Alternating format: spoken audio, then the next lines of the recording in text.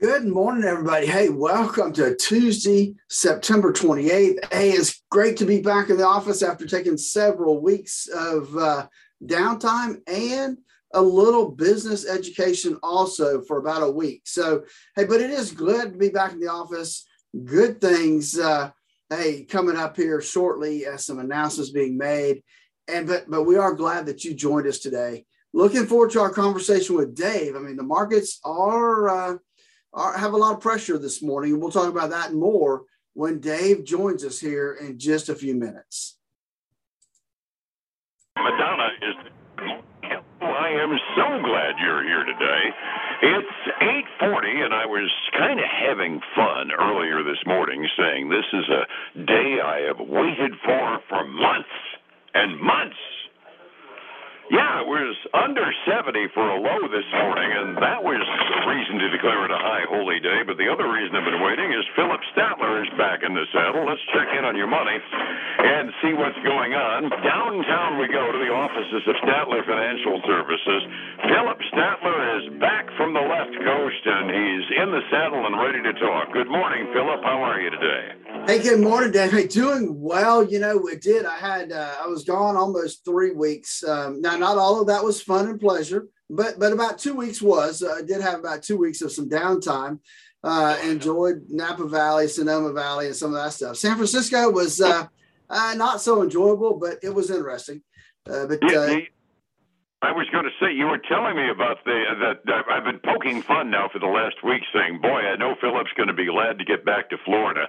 They have vaccine passports over there, do they? They do. You had to show, if you wanted to eat inside a restaurant in San Francisco, you had to have a proof of your vaccination, a picture of it or something to be able to eat inside a restaurant in San Francisco. I knew they were doing that in New York, but I didn't realize they were doing it out in California. I guess I'm not surprised, but, it kind of makes you realize, I mean, okay, fine, I'm a believer in vaccinations, and I don't understand why so many of the opponents are excited about masks, but the idea of having to prove your vaccination before you can walk in the door, that just seems utterly foreign to us here in Florida, doesn't it? It really does, and it's town by town, city by city over there as to where you had to and where you did. I mean, I got to San Diego for my business meeting stuff, and it was more like Florida. I mean, very few people wore a mask inside or outside, and so it was kind of a breath of fresh air when I finally got to San Diego. I've got a friend that used to work for Qualcomm out in San Diego, and he says it's like a different planet compared to the rest of California when you get into San Diego. It was definitely, like I said, it was a breath of fresh air to get there, not have to wear that mask the whole time you were inside a hotel. Understood. We do have to mention something because we carp and moan about the gas prices around here and the fact that they're bumping their nose on and going over $3 a gallon. What were you paying for gas out there? We got to mention that. You know, in Northern California, up Napa Valley, Sonoma Valley area, I paid as much as $4, and I think it was like 95 cents. And obviously, it was not uncommon to see $4.50 to $4.60. Holy crapola. Yeah. I was telling you the gas prices around here notched downward a little bit last week when the Wawas opened up. $4.95 a gallon just is absolutely mind-boggling. Let's go to what we're actually supposed to be paying each other to talk about today, and that would be the markets. Yesterday we had we'll call a little bit of a mixed day because the Dow actually eked out a little bit of a gain, up 71 points, but the S&P was down by about 12.5, and NASDAQ was down by over 77 points, and a lot of that I was guessing yesterday morning was the fact that the bond yield has been going up markedly over the last couple of days, hasn't it? It really has. I mean, I was kind of looking at stuff, getting ready for this morning, and I actually on the plane yesterday, I was watching CNBC, so kind of getting my head around some of what's happening. And the 10-year Treasury yesterday was going up. The yield was going up substantially, and today we're at over 1.5%, almost 1.55, and that's a significant increase, Dave. It certainly is, and as we've mentioned before, the NASDAQ stocks tend to be more debt sensitive than the other one, than the blue chips on the S&P and the Dow. The NASDAQ exchange is going to react a little bit more markedly to that. Plus, you add on the fact that they've got so much international trade in the tech stocks going on over there. The Evergrande situation in China and the transportation issues with all the container ships lined up outside of L.A. NASDAQ tends toward being a little bit more volatile than the other stock exchange indexes are for those reasons. Well, that's true. And I'm kind of looking at my ticker over here, just looking at kind of the month. I mean, we're not at the end of the month yet, but man, we are getting really close. And it looks like if we continue at the rate we're going, especially this morning, we're going to end up with everybody in the red for the month of September is what it's looking like, Dave. Based upon the last week or so, I wouldn't be surprised. I mean, we've been herky-jerky for the last couple of weeks, especially when the Evergrande crisis broke in China the early part of last week. I think we had a 690-point dip on the Dow one day. It takes a little time to make up that ground. It does. And, you know, a day like today where we're actually a red across the board is not going to be helpful. Yeah, it doesn't look too good when we get to the futures, and we'll explain that in a minute. Economic information that comes out this morning, not really the earth-shaking stuff, but some indications that are interesting anyway. Inventories at the wholesale level and the retail level reported. Wholesale inventories last month were reported upward by 0.6%. In August, once again, we're 1 month at arrears. We were up by 1.2% on the wholesale side. Going into the fourth quarter, I would call that relatively good news. But retail inventories, are we actually stocking up the stores? No, they were up by 0.4% in July. Now they're up only by 0.1% in August. So we're starting to stock up in time for the holidays of the retail side. But it doesn't look like the stores that are selling the stuff on the retail level are actually picking up the stuff they need for Christmas. So there's kind of a disconnect going on there.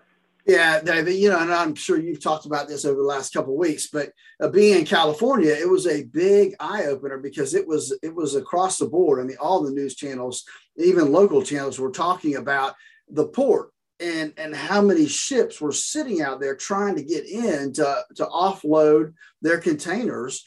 And a lot of it was a trucking shortage. They were having a hard time getting enough trucks to offload the ships. So there's more than just there's a lot of logistics going on there trying to get that supply chain back up and running.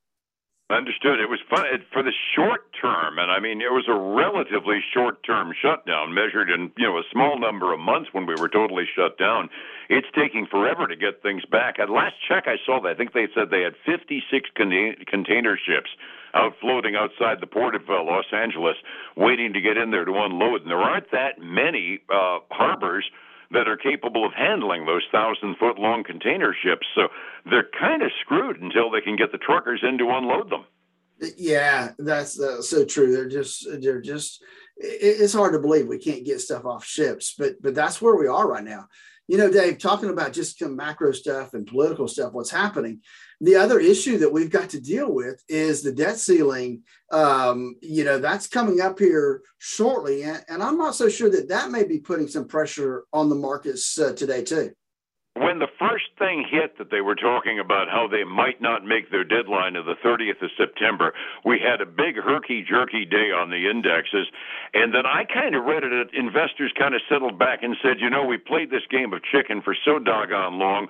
They always get something through. Are we really going to default on our debts? How many times have you and I sung this song over the last 10 years, Phillip? They always play chicken with it and end up passing something that gets us through, and we aren't going to default on our debts. So we're going to get nervous as the week progresses, though, because the 30th is only a couple of days away. That's right. It really is. And as news comes out, what's it going to be? What's the headlines going to look like over the next couple of days? And I think that in itself, even though we know that something's going to come through, that something's going to get fixed, that the average investor is going to be watching that marketplace, and that's going to affect what the stock market trades at. Absolutely. You can always tell when the headlines hit, the market goes haywire for a day. And like I said, I always say, calm people. We aren't going to default on our debts. If the worst case scenario, the Democrats can push through anything they want as far as money only on reconciliation. So if the Republicans are ogres on this, and I'm not placing blame on one party or the other, they can get what they want through if they need to. All they need to do is peel the stuff that doesn't qualify for reconciliation out of the bill and just squirt it through the Senate at will. That's right. And so, again, it comes down to politics, right? And that's where we're at right now. And that's playing chicken, see who's going to win. Absolutely. Speaking of politics, one of the things that might affect things today is they've got both Janet Yellen, the Treasury Secretary, and Jerome Powell from the Fed on the Hill talking to the Senate of the day.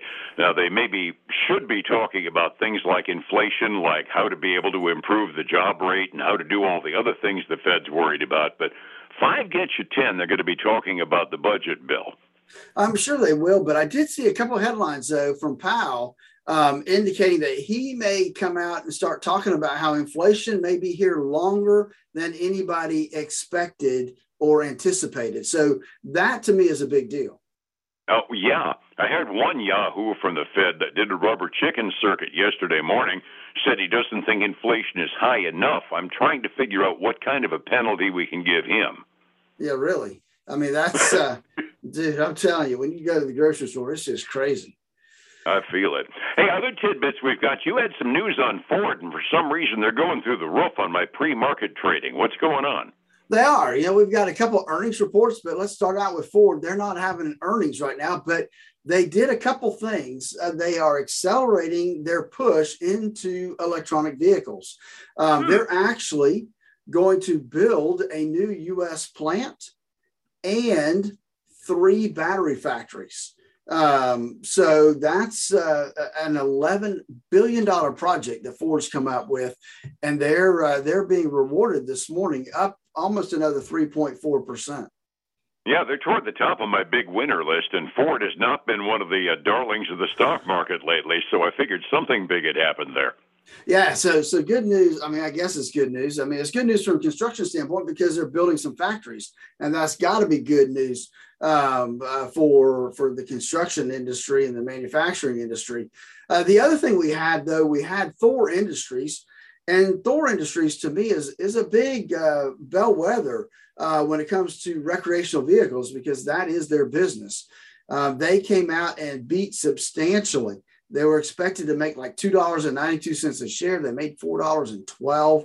Revenue was through the roof.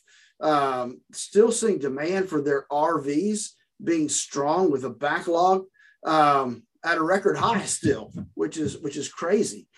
So we're looking at Thor up almost 2.5% this morning. Cool. And that is good news because discretionary spending is a big number that we look at a lot for the economic recovery. That absolutely is. And I think that's people still want to buy those RVs and it's a safe way to get out of the house and go do something. The last earnings I have for you is a FactSet. And FactSet is where you and I get a lot of our information, gets parsed through.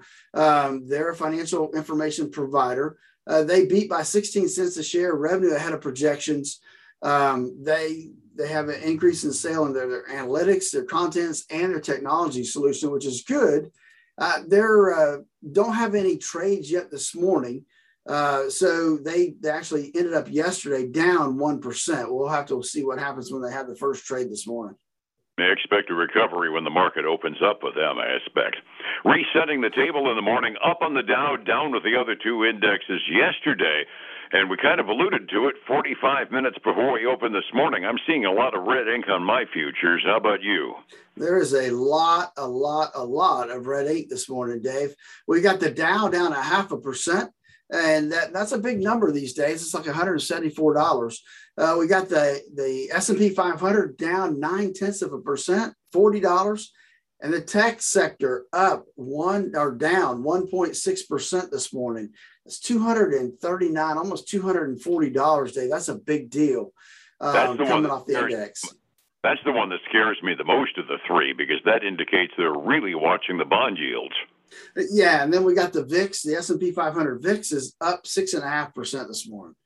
Well, poop. Yeah. So looking at the commodity side of the coin, we are still seeing a lot of red ink, though, Dave.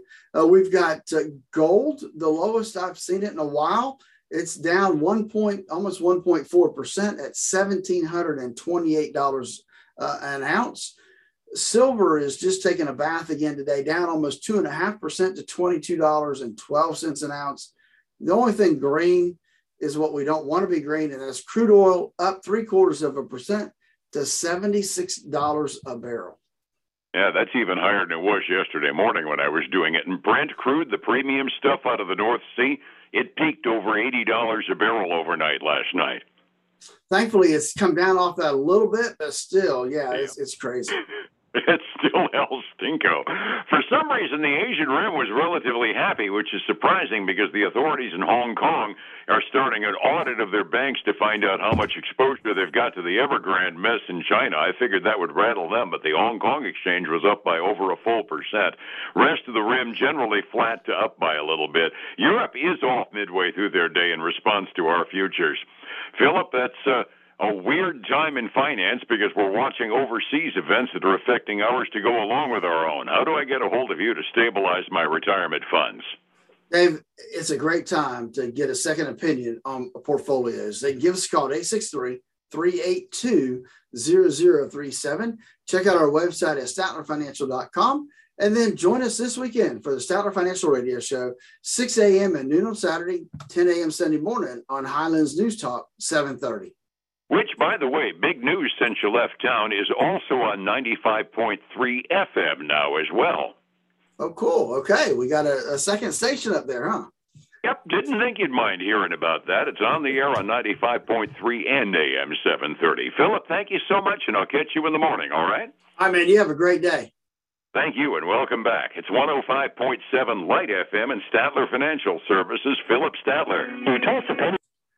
Hey, folks, it is great to be back in the office today. I hope that your week is going well, and I look forward to seeing you and speaking to you soon. Take care.